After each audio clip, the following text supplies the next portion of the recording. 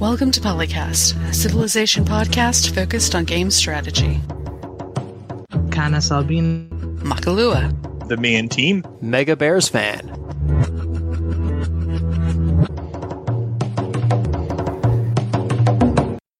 Hello, this is PolyCast episode 366. I am your host, or primary co-host, Canis Albinus, and I'm joined with only two of our regulars today. We got Makalua. But stupid live stream is messing up my DJ skills. And Mega Bears fan. Yeah, that was a new one. Never heard the music skip before. It's like we're on a record player or something. It wasn't an intentional effect, but hey, a retro sound. Found some records in the stuff we're going through. They are very old and chipped, but they are funny. Yeah, Maki's over there trying to like scratch and stuff the digital records. Yeah, how do you make the digital playback go? Things only 80s kids remember, I guess? I don't know. I thought that was the 70s. No, maybe it was the 70s and the 80s. That could be. I think cassettes came around in the 80s, but they didn't really become universal until later in the 80s. So a lot of people still had record players in the 80s. Yeah, and a lot of live music still then and still will use vinyl copies of things so they can do effects like that. Oh yeah, that was true all the way up until the 2000s. Yeah. Vinyl is better audio quality anyway. At least in my... Yes, but you also have to have speakers that support the high quality. If I'm using $10 headphones that I picked up at Best Buy, I don't think it really matters whether it's digital or not. Hey, I got myself some Bose speakers. They ought to work, right? This episode brought to you by Best Buy, where you can get all of the crappy headphones. All of your inexpensive electronics. There was a time when inexpensive didn't mean bad, but sometimes now, well... It's kind of like a bell curve where you have expensive and good, expensive and okay, expensive and bad on one end. And you have cheap and good, cheap and bad in the middle. And then cheap and good... cheap and bad corners, and I am babbling. You could just start the recording right over me.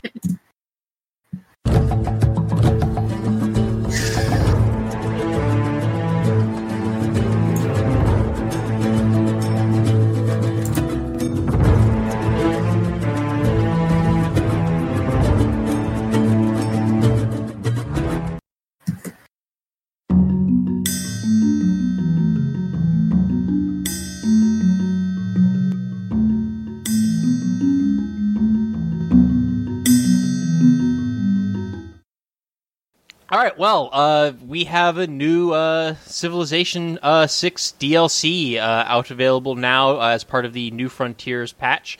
It is the Ethiopia patch, which obviously, as the name implies, includes the Ethiopia civilization with the leader Menelik II, and a new game mode. Which game mode was it? Secret Societies. Vampires are totally not OP. As well as a new district and a new building. The new district is the Diplomatic Quarter, which is basically a district that generates envoys for city-states, and it has a consulate building and a chancery building, which are just more influence as well as other effects. Looks like it's based around spies. And according to the patch notes discussion on Civ Fanatics, we're also getting alternative, I don't know what to call alternative leaders. Personas. Yeah, personas. Yeah. Alternative personas for two different leaders that were already in the game, Theodore Roosevelt and Catherine de' Medici of America and France, respectively. I mean, we finally got a cowboy. We win. Yes. So we got Cowboy Teddy. We now have Cowboy Teddy Roosevelt and Eyes Wide Shut Catherine de' Medici. Yeah, they're not just reskins. They actually come with new abilities for each leader, although the civilization leaders and unique units and all that stuff I think are all the same. Mm-hmm. Yes.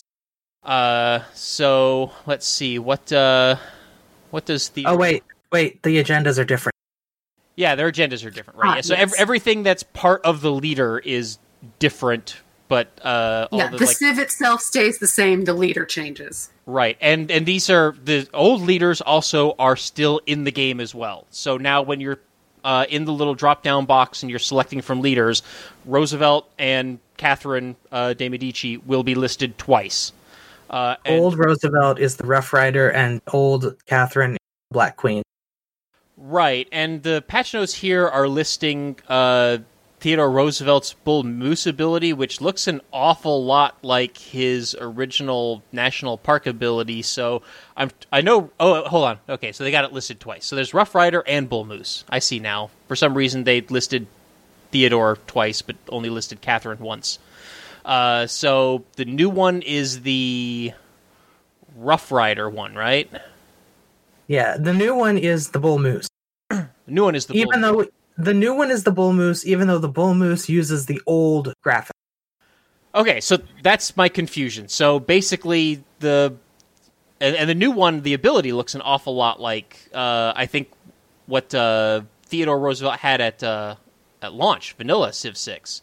It had to do with like national parks and breathtaking tiles. So it looks like they basically, because they patched him a few times, changed his ability in one of the expansions, and it looks like this new Persona pack basically brings back OG vanilla Theodore Roosevelt into the game for anybody who may have missed him. So they pulled a paradox and took out something and made you pay to get it back. Well, yeah, I mean, it's kind of sort of a little bit. Most people who are paying are probably paying for the other stuff. But there was slightly a reason they tweaked that before, because somebody's posted over on the Civ subreddit where they have a new game with this version, the Bull Moose Theodore Roosevelt. They have made a national park on top of Yosemite, and they have a square that's getting 300 tourism per turn. Well, it's that might be why they originally nerfed Bull Moose Taffy. Holy crap. Well, it's a good thing that national parks aren't available until pretty late in the game then, huh? Yeah, talk about instant cultural win. Jeez, I mean, they had to have a lot of things come together to set that up to get the 300, because it was Yosemite and a park and a particular pantheon and having the Golden Gate Bridge in the city nearby. But the Golden Age tourism dedication and ley lines are on there too. Yeah, they had to stack a lot of stuff, but the fact that you could do that is just like, wow. My impression so far has been that all of the New Frontiers content has been like pretty good. I mean, we had spent a whole episode basically talking around in circles about Grand Columbia being OP militarily, like instantly jumping up the leaderboard, or not leaderboards, like tier lists to like what are the top tier domination civs in the whole game, and. Yeah, Ethiopia, like, the abilities aren't super great, but I was playing around a little bit, and that little rock-hewn church, you can get a lot of faith from that little improvement. I was pretty regularly getting 5, 6, I think sometimes 7 faith from that improvement, but we can talk about that later, I guess. Yeah. We were still talking about the personas. Sorry, I derailed it slightly. So I guess they decided to put OP Theodore back in the game, so we have OP old content too, to balance out the OP new content. First time we've ever had an OP American Civ. Yeah, in Civilization. Well, if you're an American developer, you have to be careful about that, because people will call you on it if you do it. Yeah. I suppose. So yes, and then I assume his agenda is the same as, or very similar to what the original agenda was as well. I never played Theodore Roosevelt, like, when Vanilla came out, so I don't remember. There's just so many civs in the game, it's hard to play them all. The original was likes peaceful civilizations that have a city on his home continent, and doesn't like civilizations starting wars. The new agenda for the new one is likes civilizations with high appeal tiles, doesn't like civilizations with low appeal tiles, and settles near high appeal tiles and builds more high appeal districts of wonder. Oh, okay. So the agenda might have been one of the reasons that they probably changed his ability to begin with, because the agenda didn't really work super great with the actual ability, because it had... Yeah, it didn't match the flavor of this one. Yeah, so now they've got an ability and an agenda that match up much more closely than they did before.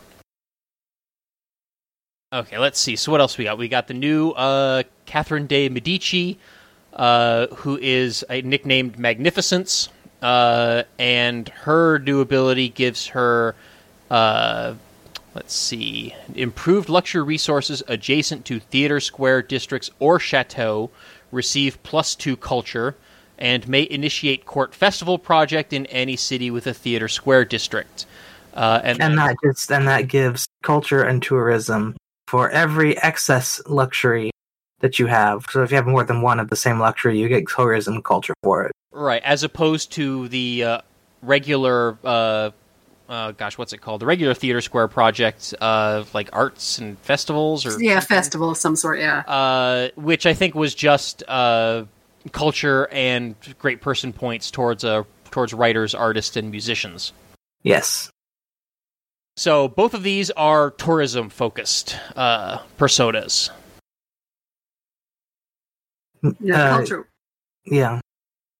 Yeah, trying to go towards the cultural victory from different angles. And then you have the Rough Rider Teddy, which is a little more, a little more towards... Yeah, Big Stick Teddy, yeah. There you go. He has a big stick. He doesn't like you starting wars, but he's probably going to start wars because he's got the Rough Riders and the +5 combat strength on the home continent. Yeah, and that's also the envoys sent to city-states you have a trade route to count as 2 envoys. Sounds pretty American. How dare you declare war on us before we declare war on you? Yeah, you have a bad problem with it. Well, sure, today, but in Roosevelt's time, it was very different. Yeah, a little bit. I mean... Isolationist, because we weren't physically close enough to get involved in things. Because Teddy was the one who came to power right after the Spanish-American War, where people were like, maybe we shouldn't be going around starting wars. I seem to recall America being still somewhat imperialistic during that time period, but it might have been like right after Roosevelt's administration. Yeah, it was right before Roosevelt's administration. Roosevelt was the reaction to it. Okay. Because people were like, I forget his name. I think it was McKinley. Was he the one he was the one who got shot in 1900, but was he president before that? I don't remember. Either way, it was the president in 1898 declared war on Spain because of yellow journalism and decided that, and took the Philippines and Cuba and Puerto Rico, and people were not exactly happy about that, Mark Twain included. Yeah. And Roosevelt was kind of like, okay, we don't need that. Yeah, what do we need this stuff that isn't right next to us? What are we going to do with the Philippines? Yeah. Well, we owned it till the 40s, so. And let's see. And then we also have the Secret Societies content, which I have yet to be able to play. So have either of you two been able to play? The DLC only came out on, Thursday?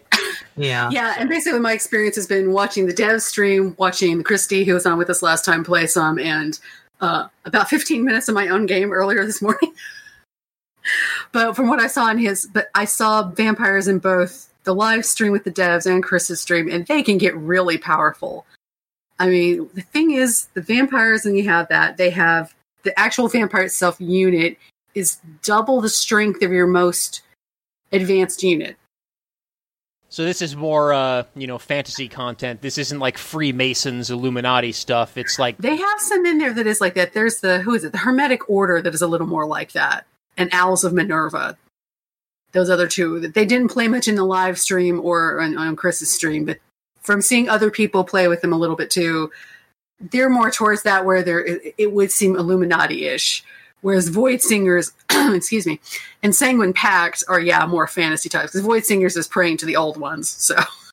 Yeah. Oh, all right, so vampires and eldritch stuff, huh? Yeah. Yeah, the dev showed off in the live stream. Ethiopia, with all the faith they produce, plus the Void Singer thing, can get pretty powerful.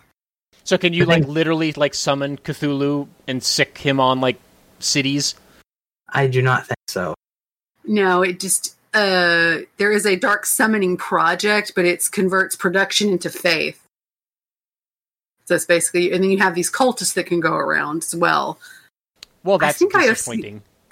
Well, yeah, I know. I want to summon Cthulhu over here in an ocean tile and go wreck things. Come on. But we're going to go this far. if we summoned Cthulhu, wouldn't that be like... I don't know. I don't know the...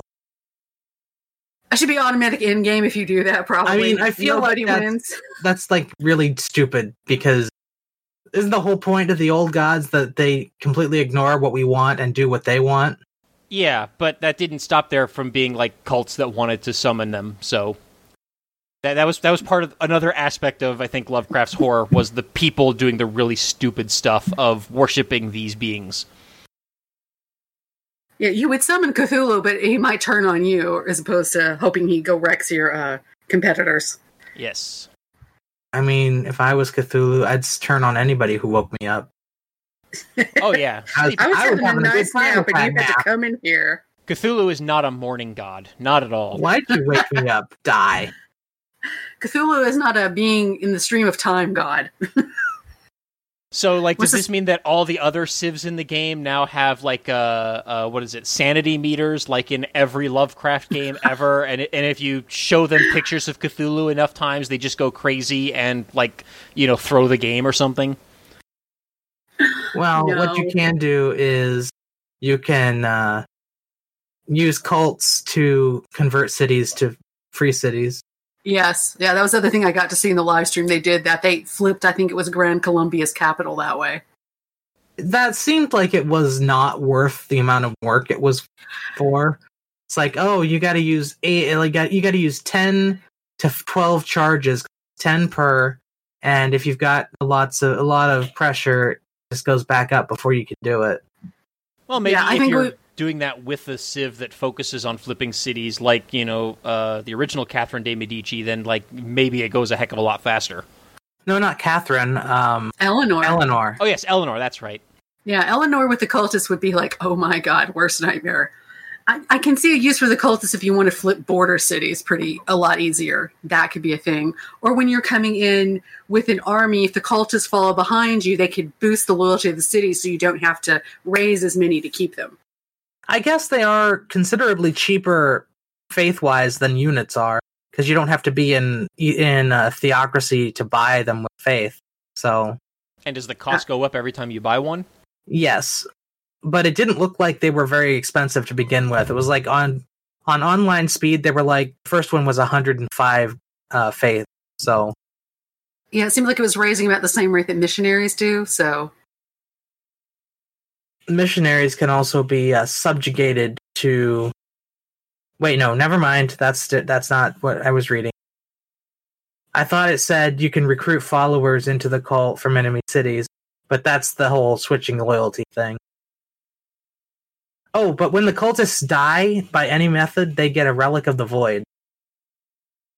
And some of those are things that you would not want to ever see or look at, for many reasons. Yeah, the devs said their artists had a lot of fun both naming things and making the art for it. Yeah, definitely a change of pace for Axis. Yeah, they got to do something a little bit different. And probably that's what this and Sanguine Pact is. It's like, let's play with vampires and Cthulhu for a little bit, and then we go back to normal Civ things. And the Hermetic Order. Yeah, alchemists, in a sense, and ley lines.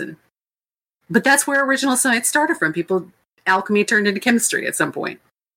Yeah, I'm actually, a little bit tangential thing. I've actually been an advocate of alchemy being a tech in the Civ games, just because it created so many of the instruments and methodologies that actually led to modern science.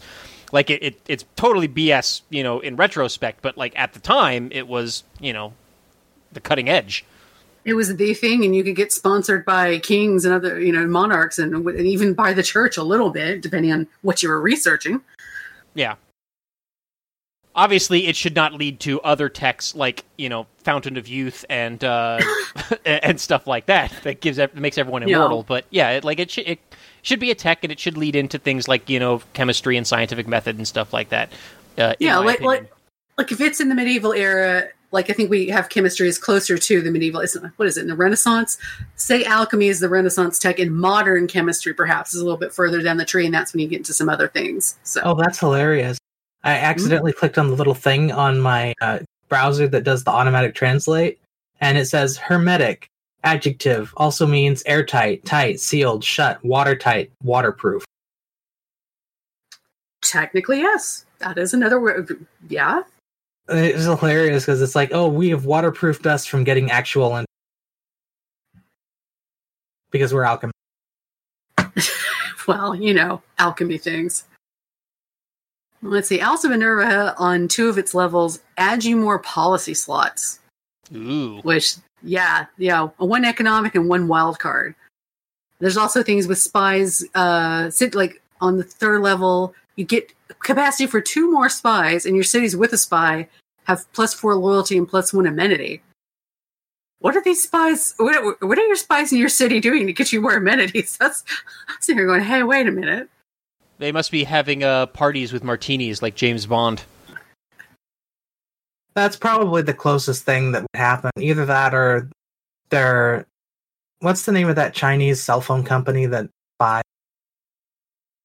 Hawaii or something? Are you talking about Huawei? Huawei, that's it. Huawei. They're giving out cell phones to everyone who comes in and out of the city. Totally no Chinese spyware on that. Oh, yeah, definitely not. Oh, it's Epic Game Store. Oh, yes, there you go. That's the +1 amenity.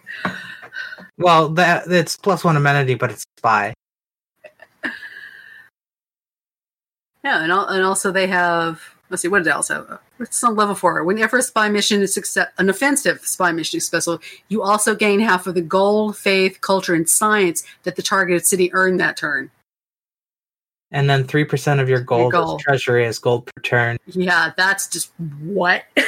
Well, it's not that big a deal because it caps at 1,000 up gold. to 1,000 gold per turn, but it's getting all of those. Like if you're just going for one thing, and then you get all the other resources along with it, and especially if you target a capital. I mean, that's some good numbers. It makes it very, very, very, very worth using spy things with them. The problem is you should never have a high treasure. Yeah, you should be spending it all. Yeah. But now you have more to spend. To get you wins. And then there's special ways to get these functions, these societies. Yeah. Well, see, the first 2, like Void Singers and Sanguine Pact, are easy because Void Singers is by investigating tribal villages, and Sanguine Pact is by capturing a barbarian camp. You're going to do that normally. I mean, if you're not playing with barbars, you're not going to get Sanguine Pact, but everybody's going to keep tribal villages going unless it's like a comparative game. So, Hermetic Orders from discovering any natural wonder. But the Alpha Minerva's ones you have to think about doing because you have to send an envoy to a city-state that you don't have any envoys at. Yeah, the other 3 are things you're just going to trip over. Although I guess you'll still probably trip over sending envoys to city-states just by accidentally completing the quests, so that will happen too. Unless they actually mean when you assign an envoy, but I don't know if the game actually distinguishes between where the envoys come from. Go ahead. I was just saying, all the game knows is envoy belonging to your civilizations here, and you didn't have one before. Oh, here's the Hermetic Order. Alza Minerva. Also, once you've joined a secret society, you cannot leave. Yes, and I also did see that if somehow the other AI, once you've met them, will know if you're part of that society, and they'll like you more. Because even in the short period I had my game, I had picked up Void Singers, but apparently so had Simon Bolivar. So he's like, I see the signs. I know who you are, kind of a thing. It's like, what? But it's what that message was. They also get more alliance points faster. Yes. And in addition to the secret societies, there's also a series of game updates, mostly UI fixes and bug fixes. I don't know if we necessarily want to go through all these. It's not necessary because they didn't actually fix the bugs. The console players still can't play it, actually, apparently. Well, that's a bummer. It's been broken for a couple patches now. Have we talked about Ethiopia at all yet? No, I was saving that for last. Okay. And then the big thing, of course, which comes from the actual name of the DLC, is the Ethiopia civilization, which is led by the leader Menelik II. who has an ability Council of Ministers, which allows his cities that are built on hills to receive science and culture equal to 15% of your faith generation in that city. In addition, units receive +4 combat strength on hills, although I do want to point out that I was playing around with this a little bit last night, and I noticed that my ranged units were apparently not getting that combat strength on hills bonus. Ooh. So either it's bugged or it's only when you're attacking onto a hill. I don't know which is the intent. So I think it means range. It means strength and not range. Yeah, or they mean +4 melee strength, but I can't think of any other examples in the game where you get only a bonus to melee strength, so... Yeah, because like even Teddy's bonus is to combat strength, and it's not specific about ranged or melee, so... Yeah, and Menelik's ability says combat strength, so I'm thinking it might be a bug, but yeah, that was what I saw. Maybe other people are getting different results, maybe it's just an issue with my game. But yeah, my ranged units were not getting the combat bonus when they were making ranged attacks while standing on a hill. But something to add, I guess, to the next patch to fix. And Which will come out in a month. Yeah, and maybe they'll do a hot fix if that is in fact not the intent. And Menelik's agenda is Ethiopian highlands, which means that he prefers to build cities on hills, and he likes civs who do not build cities on hills, and he dislikes civs who build their cities near hills or on hills. So he wants all of the hills, and you can't have them. And he will hate you. And he will hate you if you build on the hills, so sorry, Greece. Oh, yeah, they're going to have a little conflict. Yeah, Greece and Ethiopia are unlikely to get along very well. And let's see, the Ethiopian unique ability is the Aksumite Legacy, which grants +5 or +0.5 faith per resource on international trade routes per resource at the origin city. Not at the destination city, but at the origin. So, like, you have like near absolute control over what you get from this benefit. In addition, improved resource tiles get +1 faith for each copy of the resource the city owns. So I'm assuming that just goes directly to the city as opposed to like being on the tile. So even if you're not working the tile, I think you still get that faith in the city, which is neat. So it's a benefit even for low population cities that can't work all their tiles. Well, it says resource tiles receive faith.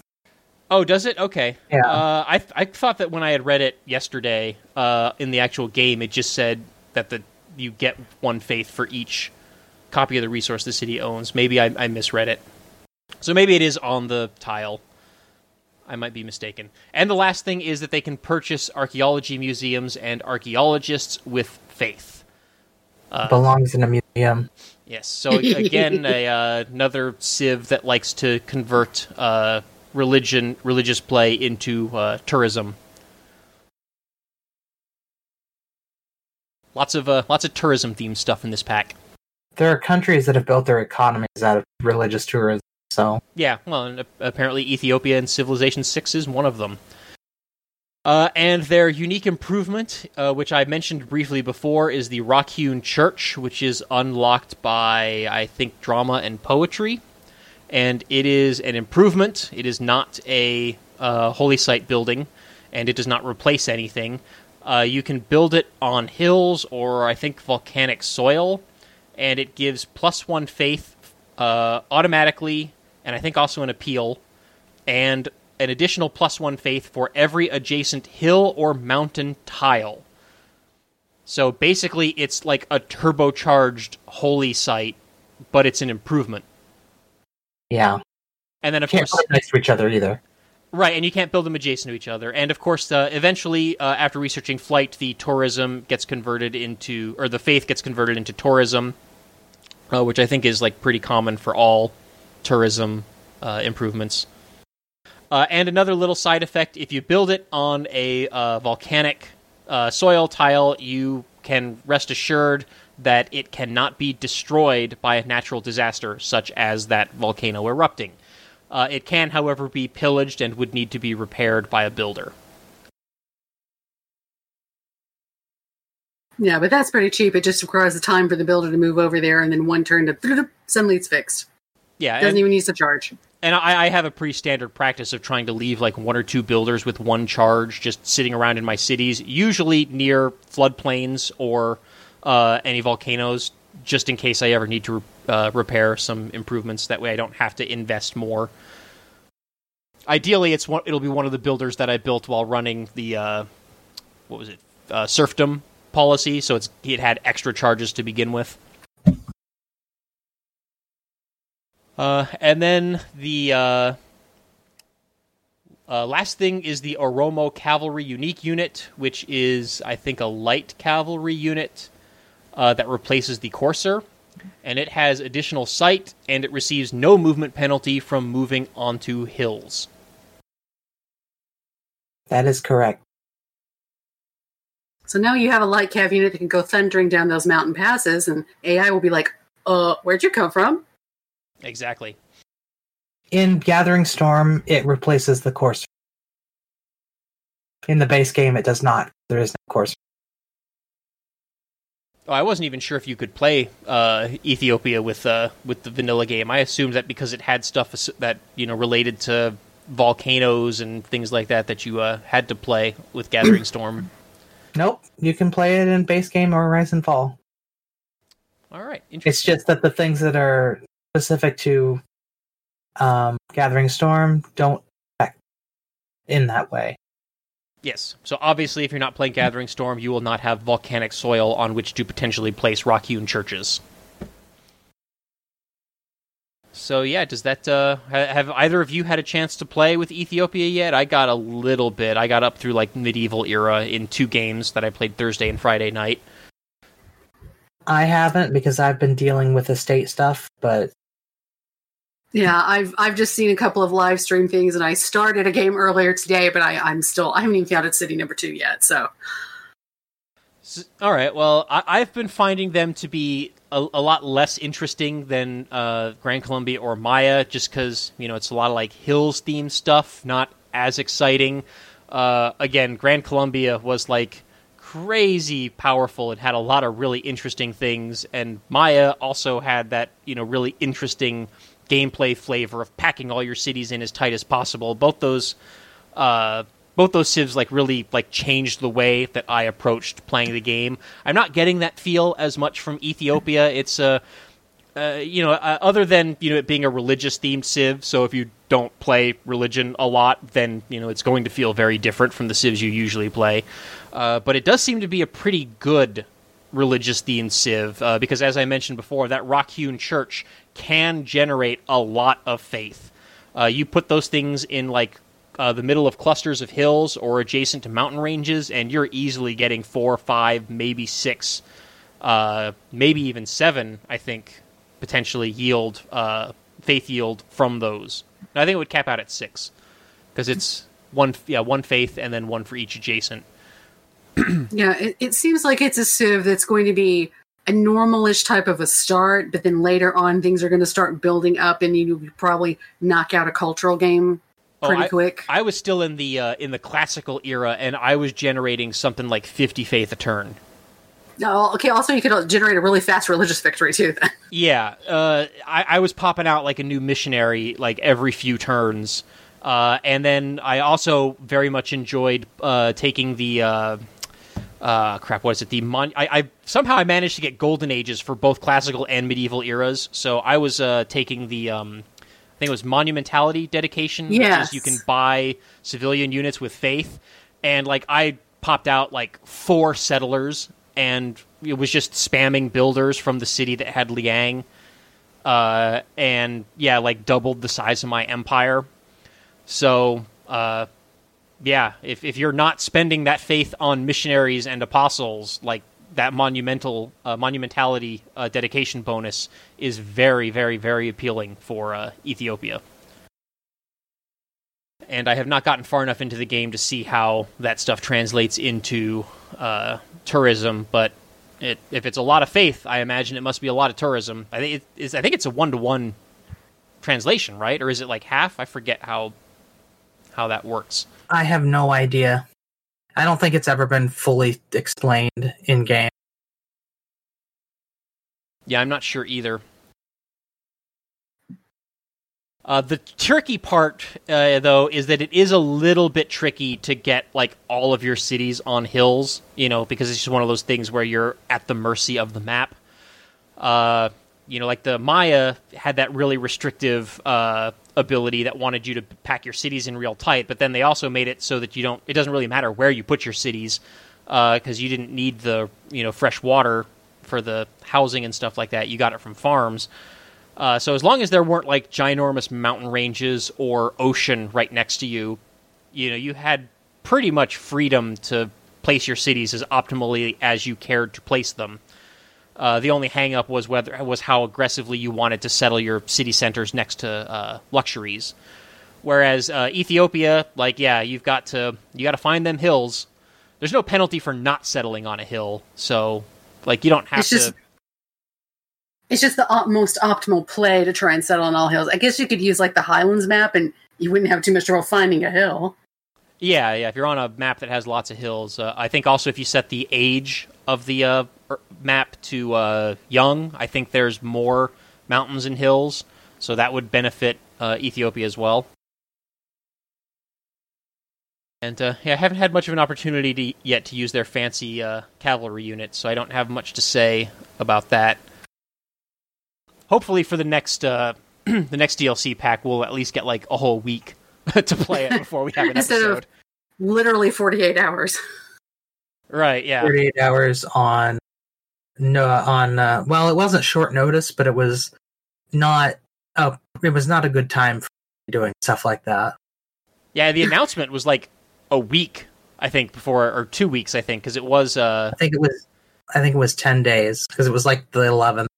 Yeah, it was announced a couple days before we last did our recording. So yeah, and then when they did the dev live stream, they said, "No, by the way, noon tomorrow." And it's okay.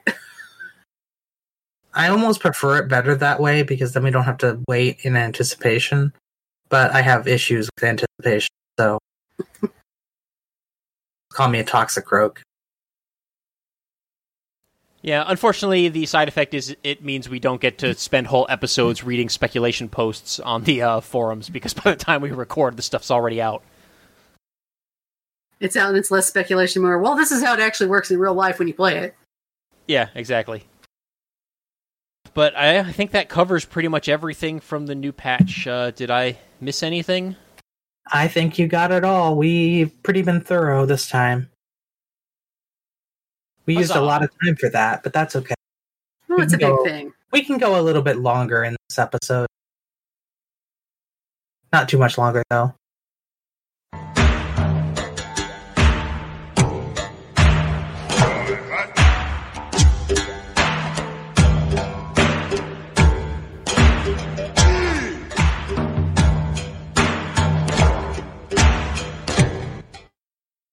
Okay, so... Oh, it skipped again. Okay. We had some feedback from episode 364. This is actually not the first time we've had this person give feedback, but the first time was on a version of episode 363, I believe, that did not stay up because it had the wrong title card. So, apologize to this person, but Mr. Steve Spain commented on episode 364, and he says, quote, looking at the forums, this patch unsurprisingly divided the community.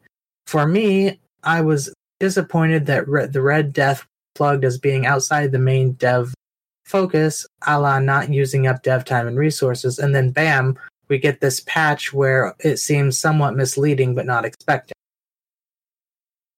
That's not for me, and I don't begrudge something for others which bring enjoyment. Sick. Nonetheless, it's hard to feel like the other long-standing issues didn't get the resources allocated to Red Death. Everything seems like the patch had been sorted out a long time ago via mods. Well, that was well documented. People and the team say Red Death is free content. Of course, this is just a marketing term. The only people in the Civ franchise that give out free stuff is modders. Which brings me to the main point of frustration. The separate announcement that there are no plans to give modders access to the source code. That's scumbag behavior, given this iteration of the franchise was plugged as the most mod-friendly. The most subscribed mod, YNAEMP on Steam, has been broken in significant parts for a long time now because of undocumented changes and not having access to the code. Okay. I'm a really bad reader, if you can't tell. Yeah, I guess my two responses. First is cynical me saying, well, welcome to, modern video games industry. And then the second one is, actually, for one thing, I had totally missed that there was an announcement that they weren't going to release the source code for Civ 6. I wasn't expecting that it would come out until after the game was in a finished state and they weren't releasing DLC or anything like that anymore.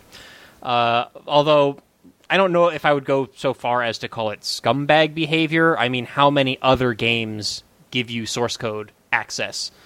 Very few. Yeah. And the modders usually figure out a way to view it or at least be able to find the changes easier than they have with Civ. And especially while the game is still alive. Maybe 10 years later, right, when the devs are no longer supporting the game, the source code leaks or the devs just give it out.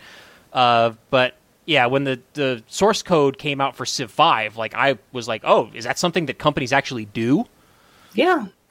After, not most companies, Civ has always given out the DLL file, source code, but I think they've always done it after primary development is complete. I believe the DLL for Civ 4 may have come out before Beyond the Sword, but I don't think so. And I know that the DLL core for Civ 5 came out after Gathering Storm. If I remember correctly... No, Brave New World. Yes. If I remember correctly, I think they were still doing patches for Civ 5, even after the source DLL was released to modders. Yes. So the game was still being supported, but it was effectively content complete. They weren't going to be selling anything more for Civ 5. So part of this actually makes me wonder if they actually have a longer roadmap than just this New Frontiers Pass for Civ 6. If they are saying, no, we're not going to give out the DLL. Yeah, they may have something planned out to do this pass and maybe another pass in the lead up to possibly doing a Civ 7, to give them more time to change things and do things. And they want to still have a revenue stream coming in while they're developing. Well, it does sort of seem like they're following the industry trend with why add a new game when we can just add stuff to the old game repeatedly. And Civ 6 doesn't have... it has feature bloat, kind of, but it doesn't have the weighed down feeling that Civ 5 had toward the where it's getting hard for computers to keep up with all the stuff that has to do. So, well, I would like to say how. Go ahead. I was just going to say to that point, I do feel like since installing the Ethiopia pack, my load times have been doubled getting into games. I actually was almost at the point of Control-Alt-Delete, force quitting the game last night because I thought it had frozen on the load screen because I'd been sitting there for I want to say 2 whole minutes before the enter game button finally popped up. Well, 2 minutes is not that bad for a whole game world loading. But it is fast. It is slower than it has been. So well, and it was slower than it had been for me previously. The last time I'd played the game, it had loaded within 1 minute. So, like I said, I feel like it's doubled. And I remember when Vanilla came out, that begin game button had popped up before Sean Bean had even stopped talking.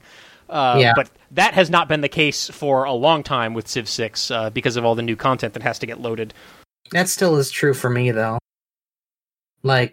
If I have not used Ethiopia Pack yet. But the last time I started up a Civ game, which was about 2 weeks ago, I didn't even get to the part where Sean Bean started talking about the civilization. It was just the opening refrain before the thing was ready to go. So I may have a really nice computer. I don't know. It doesn't feel very nice, but it's definitely a cut above the average. Or if you just have a really nice hard drive. Civ is the only game that I have put on my solid state. I was going to say that's what I've done recently too, and that makes I'm pretty sure I'm playing it on a solid state drive as well, but I'm playing on a laptop, so I'm not expecting the best performance. But it is a good laptop, like it's a gaming laptop. I spent a pretty penny on it, as opposed to upgrading my desktop.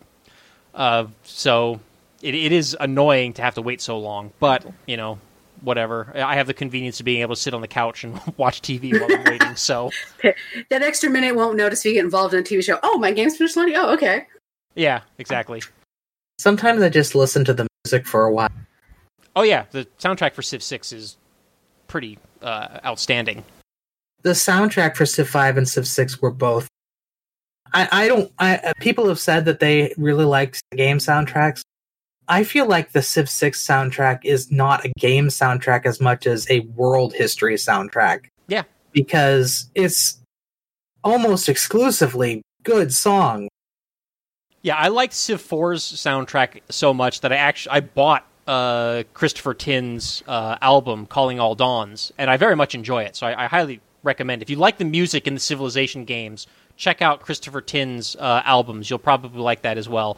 And totally related to that point, he is releasing a new album next month called To Shiver the Sky. That's right, yes. And it also, when Civ 6 came out, I think it came with the soundtrack, or I got the the deluxe edition or whatever, which I think came with the digital soundtrack, but it did not come with that title track that's in the main menu, which I don't know how to pronounce it. Signa something. It translates to the Dream of Flight. Yeah, was the translation, and I had liked it so much, I went ahead onto Christopher Tin's website, and I bought the song and put it on my phone, and would listen to it in the car and stuff like that. So I like the drop that contained the world, or the drop that contained the sea. That's a really good one. Yeah, I unfortunately I've only listened to the Calling All Dawns album. I had meant to get the album that came after that, but I just, it was one of those things where it slipped through the cracks and I never got around to it. Maybe I'll check and see if it's discounted on Amazon or something. I bought it directly from his website. Got them signed. I was very happy that day. Yeah, I'll check it out. Like I said, I very much enjoyed his. I don't know if that was Calling All Dawns his first album. Yes, and it won a Grammy. Yes, yes, it did. That's right. And then he had another one in there called, I think it's God of Love, that was not in his regular style. It was like a collaboration. I've never listened to that one, but I don't know how good that one is. But I do know that the drop that contained the sea is really good. Yes, indeed. But we are way off topic now. Christopher Tin is never off topic. Well, I suppose that's true. Are you saying we went through the Bermuda Triangle? Speaking of the Bermuda Triangle. Yeah, there's a small discussion over on Fanatics about, has anybody, Bermuda Triangle, has anybody found a workable one? Is it as frustrating as trying to find workable Krakatoa? Yes, it is as frustrating as trying to find a workable Krakatoa, but some people have gotten it. Somebody had linked, was it Borad, further down the thread, linked to a thread that was actually over on Reddit that has the seed in it for Start as the Maori, where you can sail off to the northeast and you can find a spot there where you can settle your initial city. And I think he had 2 working tiles with it. Let me see this screenshot. Yeah, he could work 2 out of the tiles. And those are 10 signs a piece at the beginning of the game. I wonder if they put in a check into the map builder to make sure that the Maori do not spawn inside the Bermuda Triangle. Oh, that would be really bad. Oh gosh, yeah, you teleport to the other side of the map. Your units teleport to other parts of the map without being next to each other. Right, so I'm wondering if they made sure to put a check in the game to make sure that doesn't happen to the Maori. Yeah, you can't spawn right on top of it, but you could put a city next to it. What this guy was planning on doing is, I'm just going to chuck settlers in there and see where they end up. I'm not sure how that went because I never came back and posted about that, but still. But it's more frustrating than Krakatoa, because Krakatoa was never workable, but it was only 3 science. The Bermuda Triangle, 3 tiles of it themselves are 10 science each, and the I think the outline ones are 5 each, because all the ones that outlie it are 5 each. Yeah, the 9 tiles that surround it. Yeah, this guy's on turn 5 and already making 13.6 science in his capital as the Maori. I feel like the Bermuda Triangle should provide negative science. No, not until you get to the point where conspiracy theories start to exist. Then it should give faith. Faith and negative science. Research negative science, because a lot of the things that people do to search out things like the Bermuda Triangle actually do contribute to scientific knowledge, just not in the way they expect it. Yeah, I know. I'm just joking. I've yet to see the Bermuda Triangle show up in game. And in fact, I wasn't even sure what it did, because I think the last time we talked about it on the show was like a few episodes ago when people were just speculating on what it did. Yeah, it doesn't always pop in. We did have it pop in once in a multiplayer game, but it was so late in the game when we found it because it was in the middle of an ocean, well away from any coast. Not like the screenshot and the link on Reddit where it's just barely off the coast. Sorry, when you say pop in, do you mean it just like appears in random places, or you mean no? You found it late in the game? Found it late in the game. Because it was so far away from any coastlines, and we were all looking for the other coasts and the AIs, and we weren't trying to search out the middle of the ocean to fill out the map. Oh man, could you imagine sailing into the Bermuda Triangle and then popping up in the... Oh man, that would be bad. Popping up in the where? You cut out their... Barents Sea? Somebody had that happen. It was down in the Reddit thread. Somebody had it happen with one of their units and ended up in some small 2 or 3 tile lake thing trapped against the ice, and they couldn't get it back out. Well, I guess they better start pumping out those... I guess they better start pumping out those fossil fuels and melt that ice. Carbon to melt that ice. They're in it for the long game. We finally made it back. What year is it? It's just like that what it used to be Door Monster video where the scout comes back and it's not ancient. Oh yeah. Comes back and everybody's using muskets and they still left with spears and bows or something. I thought it was they came back with a sling and it was in like modern times. Something like that. Yeah, I think my brain is messing up the details there. It's been a long time since we've watched. I think I'm subscribed to them on YouTube, and I haven't seen like new content from them for quite a while, so I don't know if they're still making new stuff. They make D&D stuff. Maybe I stopped watching it and YouTube stopped recommending it to me. Possibly. I hate the new YouTube thing because it's just like, here's like 500 videos you don't give a flying crap about. And no matter how many times I tell you I don't want to see anybody from this particular person, you still recommend them. Stop it. Like every time it recommends anything that has to do with the Orange Man, I'm just like, I don't care. Get off my screen. And then you watch... Positive or negative, I just don't care. And then you watch one video, and then YouTube shows you nothing but similar videos or other videos from that person. Like, even if you didn't even watch the whole thing. Like, I watched like a minute of it, and then I'm like, I don't like this. But then YouTube thinks it's all I want to see. Or somebody puts a video in Discord, and you don't care, but it still counts it because it's on your computer. Oh, does it? I didn't know that. Yes, it does. I didn't know that one before, but that would explain some things. Yeah. Because I have another Discord that I'm in where they post really weird stuff. It's ruined my YouTube recommendations if I don't go into the history. But then deleting the history is a trap too, because then it just shows you pop songs. Anyway, what's next on the... Alright, so next up is something that we touched on a little bit before when talking about the New Frontiers Pass content, which is how balanced are the civs? This is a Civ Fanatics topic started by Shimmer Gloom. Sounds like a My Little Pony name. And, a little bit.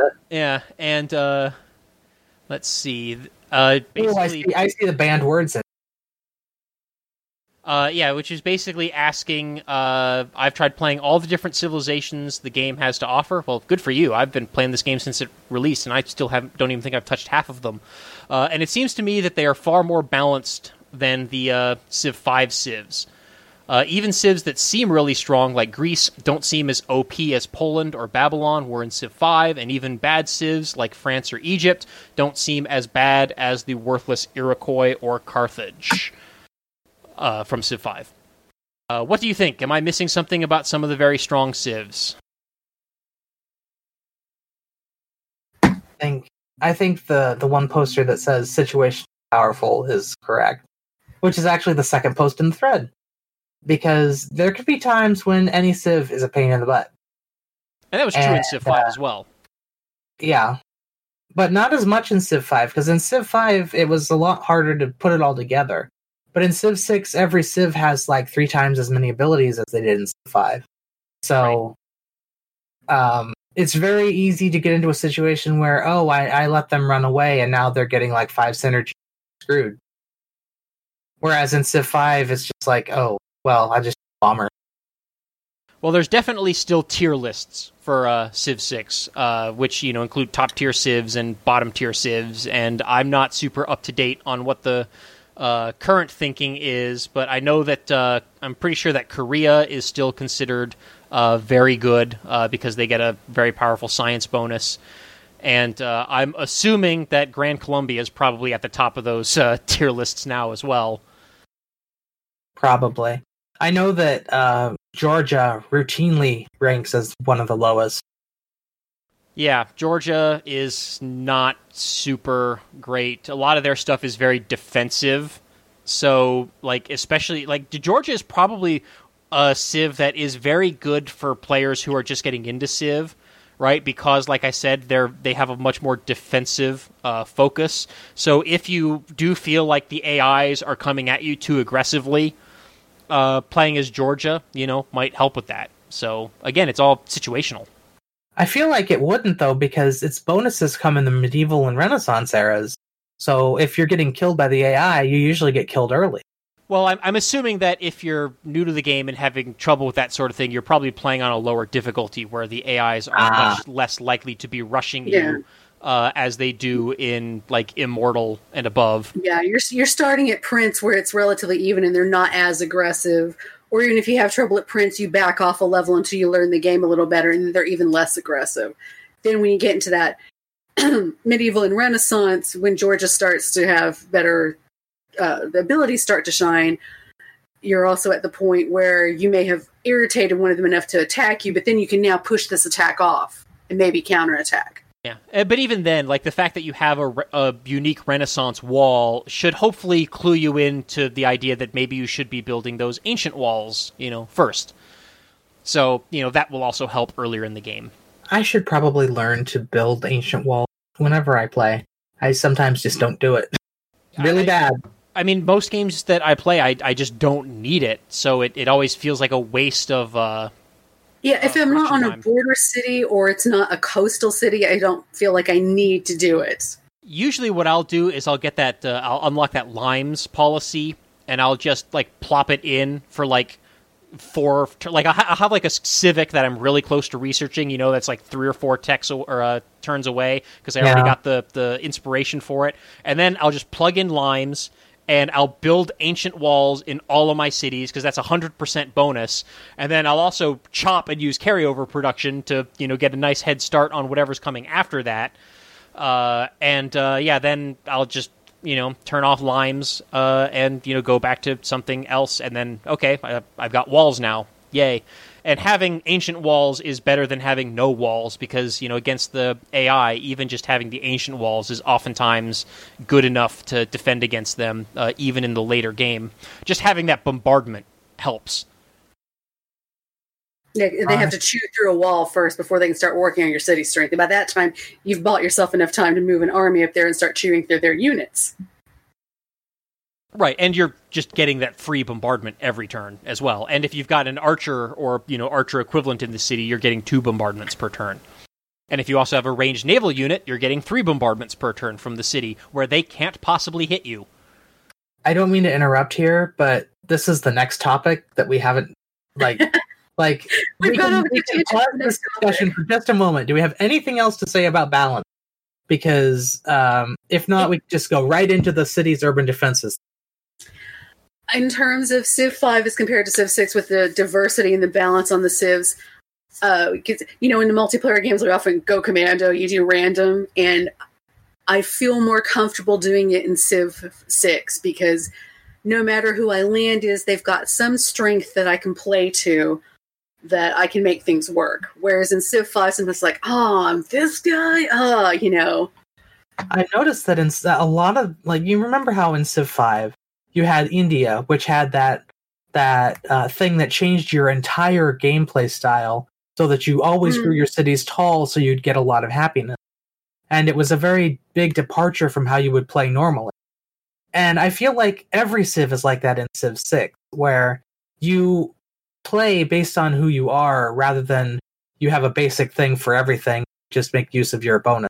Well, I would like to say that I think another source of the parity between Civs and Civ 6 is that the map is so much more of a bigger part of the game than it was in Civ 5, because so much of it now is getting adjacency bonuses and stuff on your districts. So it doesn't matter what Civ you're playing as. If you've got really good districts and really good cities, you're doing pretty well. And every Civ is different with regard to which one is good, so... Well, and it's also just, like, map dependent. Like, even if you're playing as a bad, as a Civ that has, like, squat for, like, science bonuses or whatever, if you start next to a mountain range or in the middle of the rainforests, you're going to get good science. Like, it doesn't matter what Civ you're playing as, because there's, unless you're, well, I guess there is the exception of those few Civs where the campus adjacency bonus is, not the same, like, Korea or Maya. But for the most part, if you're, in those positions on the map where you can build really good districts, you're going to be sitting pretty no matter what Civ you are. And if your unique districts don't give you those adjacency bonuses, it's probably because they're even easier to get high yield from those districts. Yeah. So either way, like, you're doing pretty well. The only time things really suck is when you just get one of those awful starting positions where... you can't grow your cities, you don't have any resources, or the terrain is just crap for building, good districts. I've been stranded in the tundra, and I'm not Russia, who benefits from it. Oops. Or Canada. Yeah. Right. Or Norway. So yeah, that I think is my 2 cents on the topic of balance. And then the other thing that which I alluded to before is I do feel like a lot of the newer Civs, the Gathering Storm Civs and the New Frontier Civs are pretty dang strong, like, relative to other Civs. And, there's some people who have complained in the past about, pay to win, because of the DLCs and stuff like that. I don't have that problem because I play pretty much exclusively single player. So, it doesn't bother me, but I can definitely see the argument from the multiplayer community that the newer content is stronger than the older content. Except apparently for Theodore Roosevelt. Roosevelt's pretty strong now. Yeah. I feel like some of the Civs were just designed badly, but, what are you going to do about that now? Yeah, some of the worst ones in Civ 6 were the ones where they didn't have particularly tight theming. And Georgia is another good example of that, where they're if I remember correctly, it's been a long time since I played them, like, their uniques are just kind of all over the place. Like, they've got the walls, and then they have, like, a unique swordsman unit, and I forget what the other abilities are. I think it was, like, a religious ability. Something faith, yeah. Yeah. It's kind of a thing in Civ where a lot of religious Civs don't have bonuses to getting a faith, or getting a prophet, so... Yeah, so if you don't found the religion, you're just kind of boned. Yeah. And if you're playing on the higher difficulties, it is very difficult to found one of those religions unless you go very far out of your way to rush a holy site, and then also probably to plug in the social policy that gives you profit points per turn, and also run that city project from your holy site that gives you profit points. Unless you get lucky and, like, the other Civs just pass on taking the Great Prophet, because I've actually had that happen quite a few times. And I don't know what causes the AI Civs to do that. Like, why did you build the holy site if you're not going to take the profit? Well, because sometimes you just want faith. Yeah, but why wouldn't you also want the religion that just gives you more free stuff? I mean... Yeah, you do need a religion to get the third building out of the faith district, so... Right, I mean, you could get that religion from someone else, but, like, why not have it be your own, and then pick what bonuses you're good. Like I said, I don't get why the AI sometimes do that. I mean, it's good for me because it means I get a religion every once in a while, but It might also be that they've already got a can earn the next phase. Something may have been spread to them or something as well, and they're like, well, close enough. Yeah, maybe they already got a profit, but like the Great Person UI still shows how many profit points they've generated, so they just fill the bucket up again and can't do anything with it because you're not allowed to take a second profit. Maybe that is the case. But yeah, we started talking about city walls. City walls. And that was supposed to be Phil's topic, who is not here, so...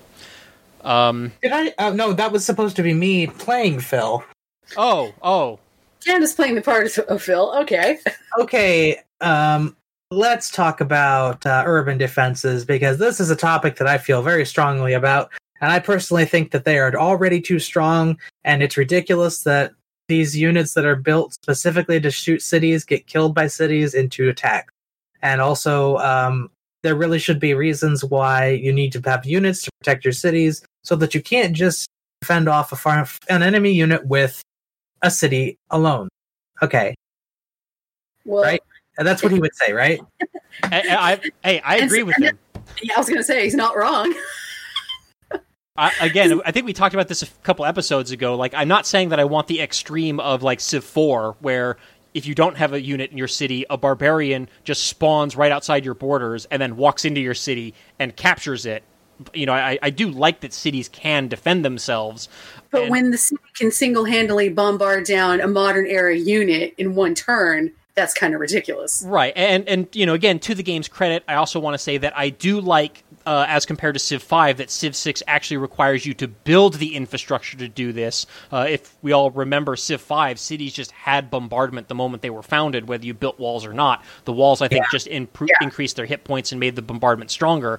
So I like that you have to invest in the ability to do it. And, you know, as we were talking about a few minutes ago, like, it's really sketchy on whether, like, walls feel worth building or not, because it really depends on how hard the AIs are pushing against you.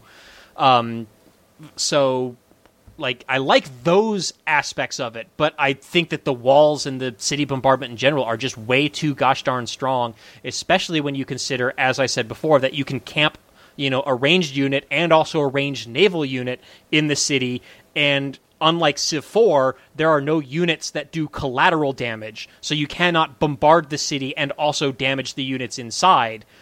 So those units are essentially invincible, getting, you know, one or two other free bombardments every turn. And even if there's, like, units parked behind the city that are also bombarding you, you'll have them almost dead, and then they'll swap units out from the city. They'll swap a fresh unit in and put that... Like, all this time I wasted this, I could have been bombarding the walls. Oh, and real quick, because we forgot to mention it, this topic does also come from the Civ Fanatic forums. The title is "Are Urban Defenses Too Strong?" and it was posted by Trev1972. So, good year. Not really.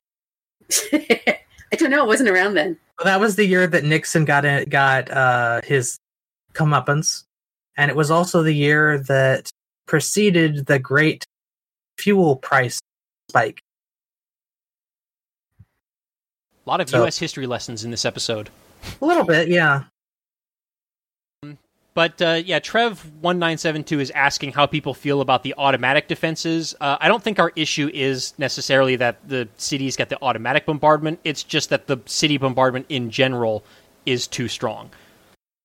This is a point we come to in a lot of the multiplayer games where if we start getting into the early modern era and stuff, and the city strength shoots up so fast that we have on par units and we can't make dents into the walls, even using core and art. You have to get up to using core and army, and like they're talking a little bit in there about artillery bombardment and using an observation balloon to see over it. That also enhances their strength, but it takes so much just to take down one city. Well, the cities unless you're grim and research nukes, but you know. And the cities are packed in so tight that you're almost always getting multiple bombardments, especially if you are trying to surround the city and put it under siege. Like, the other city next to you is probably able to hit your units if you do that. And then if you manage to take the city, it's gone by loyalty very quickly, too. Yeah, you're often forced to just raise the city, and that's like... That's a loyalty problem, not a walls problem, but still...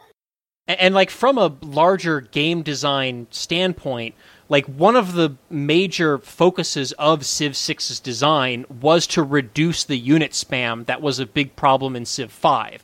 Like they went to great lengths to try to reduce the number of units that are in the game at any time, military units in particular, and that includes by having the core and the army functions that allow you to combine multiple units into one more powerful unit, and also the separation of different types of units onto more different layers. So the game is built to have fewer units, but then when you turn around and you make city bombardment so powerful that a single city with walls is able to take down multiple units before those walls come down, like that really is, counterproductive to the design ethos of the game. Or I mean, am I wrong?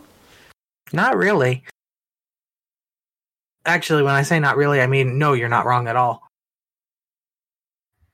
But if I remember correctly, I think there were a lot of people when Vanilla Civ 6 came out that were complaining that, it was too easy to capture cities.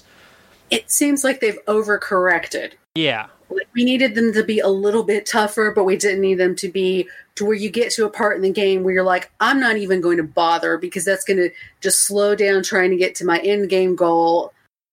And well, if I remember correctly, walls in Vanilla Civ 6 were complete garbage. Like, if I remember correctly, like even archers, like 3 bombardments from archers would take down ancient walls, and so they changed it so that wasn't the case, and then they also added like the other buffs to walls where they generate like faith or tourism or whatever after you get to certain points on the tech tree, so that you don't feel like those walls were built completely in vain if you never actually defended with them. But then they also just made the bombardment very powerful. Like, I'm okay with the walls giving the city a lot of extra hit points, right? So that you actually do need lots of bombardment capability and siege capability to take the city. It's the bombardment against the attackers is the part that I don't like. It feels like you need to pick one or the other. Right, and Firaxis gave the walls all of it. And I feel like that was just too much. Yeah. I kind of see their side, but it's still hard. It's a hard thing to balance. It is, In this case, they're getting a lot of playtest data to see that the people tend to think that this was too much, and maybe in a future patch they can tweak it down just a little bit, like maybe make it so that even with a higher modern era strength city, you still need something in the city to be bombarding, like a unit in the city that's also bombarding along with the walls bombarding to take down a unit inside of one turn. Or maybe just make it so that city strength is not related to unit strength on Navy units. Especially since they actually have multiple tiers of walls that you have to build to improve their strength. Like, I feel like tying the city's combat strength to the best unit is it the best unit you've built or the best unit you've unlocked? Best unit you've built. Okay. Yeah, I feel like that is also a bit excessive. Or maybe if they just tied it to, well, I don't know, would it help if they just tied it to ranged units? It probably should be tied to ranged units. Considering its bombardment. Yeah. But if you abstract it, you could also say that it's sortie. So, who knows? Or maybe what they could do is maybe have like a city project that you do in the city when the city is under siege that, improves the combat strength of the walls during that time period. So you have to choose whether you want to defend with your walls or you want to be building units to defend or to counterattack with. Like, maybe something like that would work as an alternative. Make it something that doesn't rely on production, though, because you can't really produce when units are on your tiles. Maybe if it was like, here, pay this amount of gold to increase your defenses. To upgrade your ballistas to machine guns. Well, we're getting machine guns in 300 AD. Well, I couldn't think of what would come directly after ballistas for a defense. Sorry. Trebuchets, probably. Oh, there you go. Trebuchets. Something else that can come back. I miss trebuchets. I miss them too. I've actually built a trebuchet. Not a real size model. And we flung golf balls halfway across the yard. That was fun. Ah, yes. Good old office warfare. The goal was to shoot one from one end of a football field to the other with one that was no taller than 4 feet. We did it. I don't remember how we did it, but we did it. But yeah, and then another exacerbating issue is that the AI is very incompetent at sieges. So that doesn't help the problem, because the only thing they're competent at building apparently is catapults. They will flood you with catapults, but afterwards they're like, what's a siege unit? Right, and then once all those catapults die, they're like... Or well, one of the other things is once all their melee units die, their ranged units just sit there until you kill them all. They don't retreat them or anything. They fixed that bug. Oh, did they fix that? Oh, okay, good. Yes. Hooray! Bug is fixed. But yeah, for the human players, there are ways to deal with the problem. Many people in this thread, and we talked about, you build battleships and artillery and balloons and stuff like that. All help. They let you attack from outside the bombardment range of the city. But the AI is not good at using those things. So again, from a single player balance perspective, it's one of those things that makes the game easier than it otherwise would be. And I've long been on the soapbox of, I feel like Civ 5 and Civ 6 in particular, a lot of the challenge of the higher difficulties is front-loaded to the beginning of the game, and once you get over that initial hump of you've got your cities out and you've conquered that one AI that's being belligerent to you at the beginning of the game, it's kind of smooth sailing from there. It's almost as if the difficulty level goes down 2 or 3 notches, because you're not dealing with all of those front-loaded bonuses that the AIs get, and you've conquered their cities, so now their bonuses are kind of your bonuses.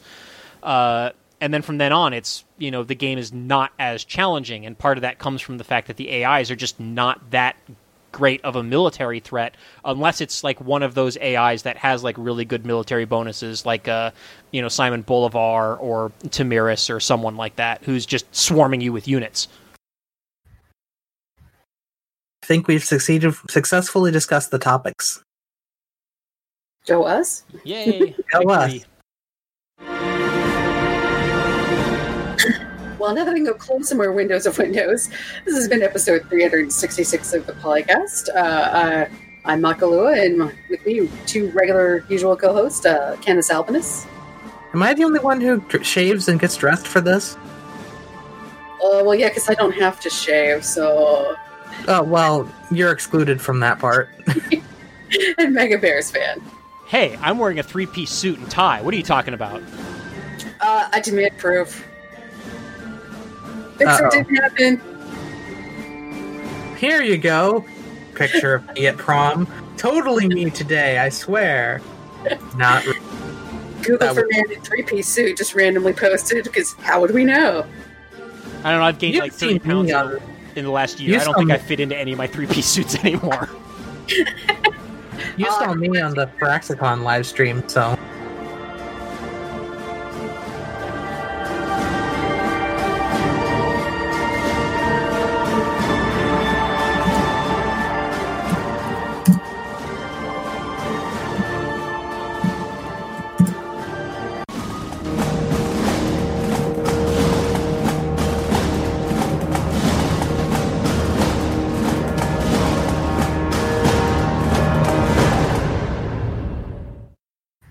Civilization 3, 4, 5, Beyond Earth, and 6 sound clips. Copyright Take-Two Interactive. Copyright the PolyCast at polycast.net.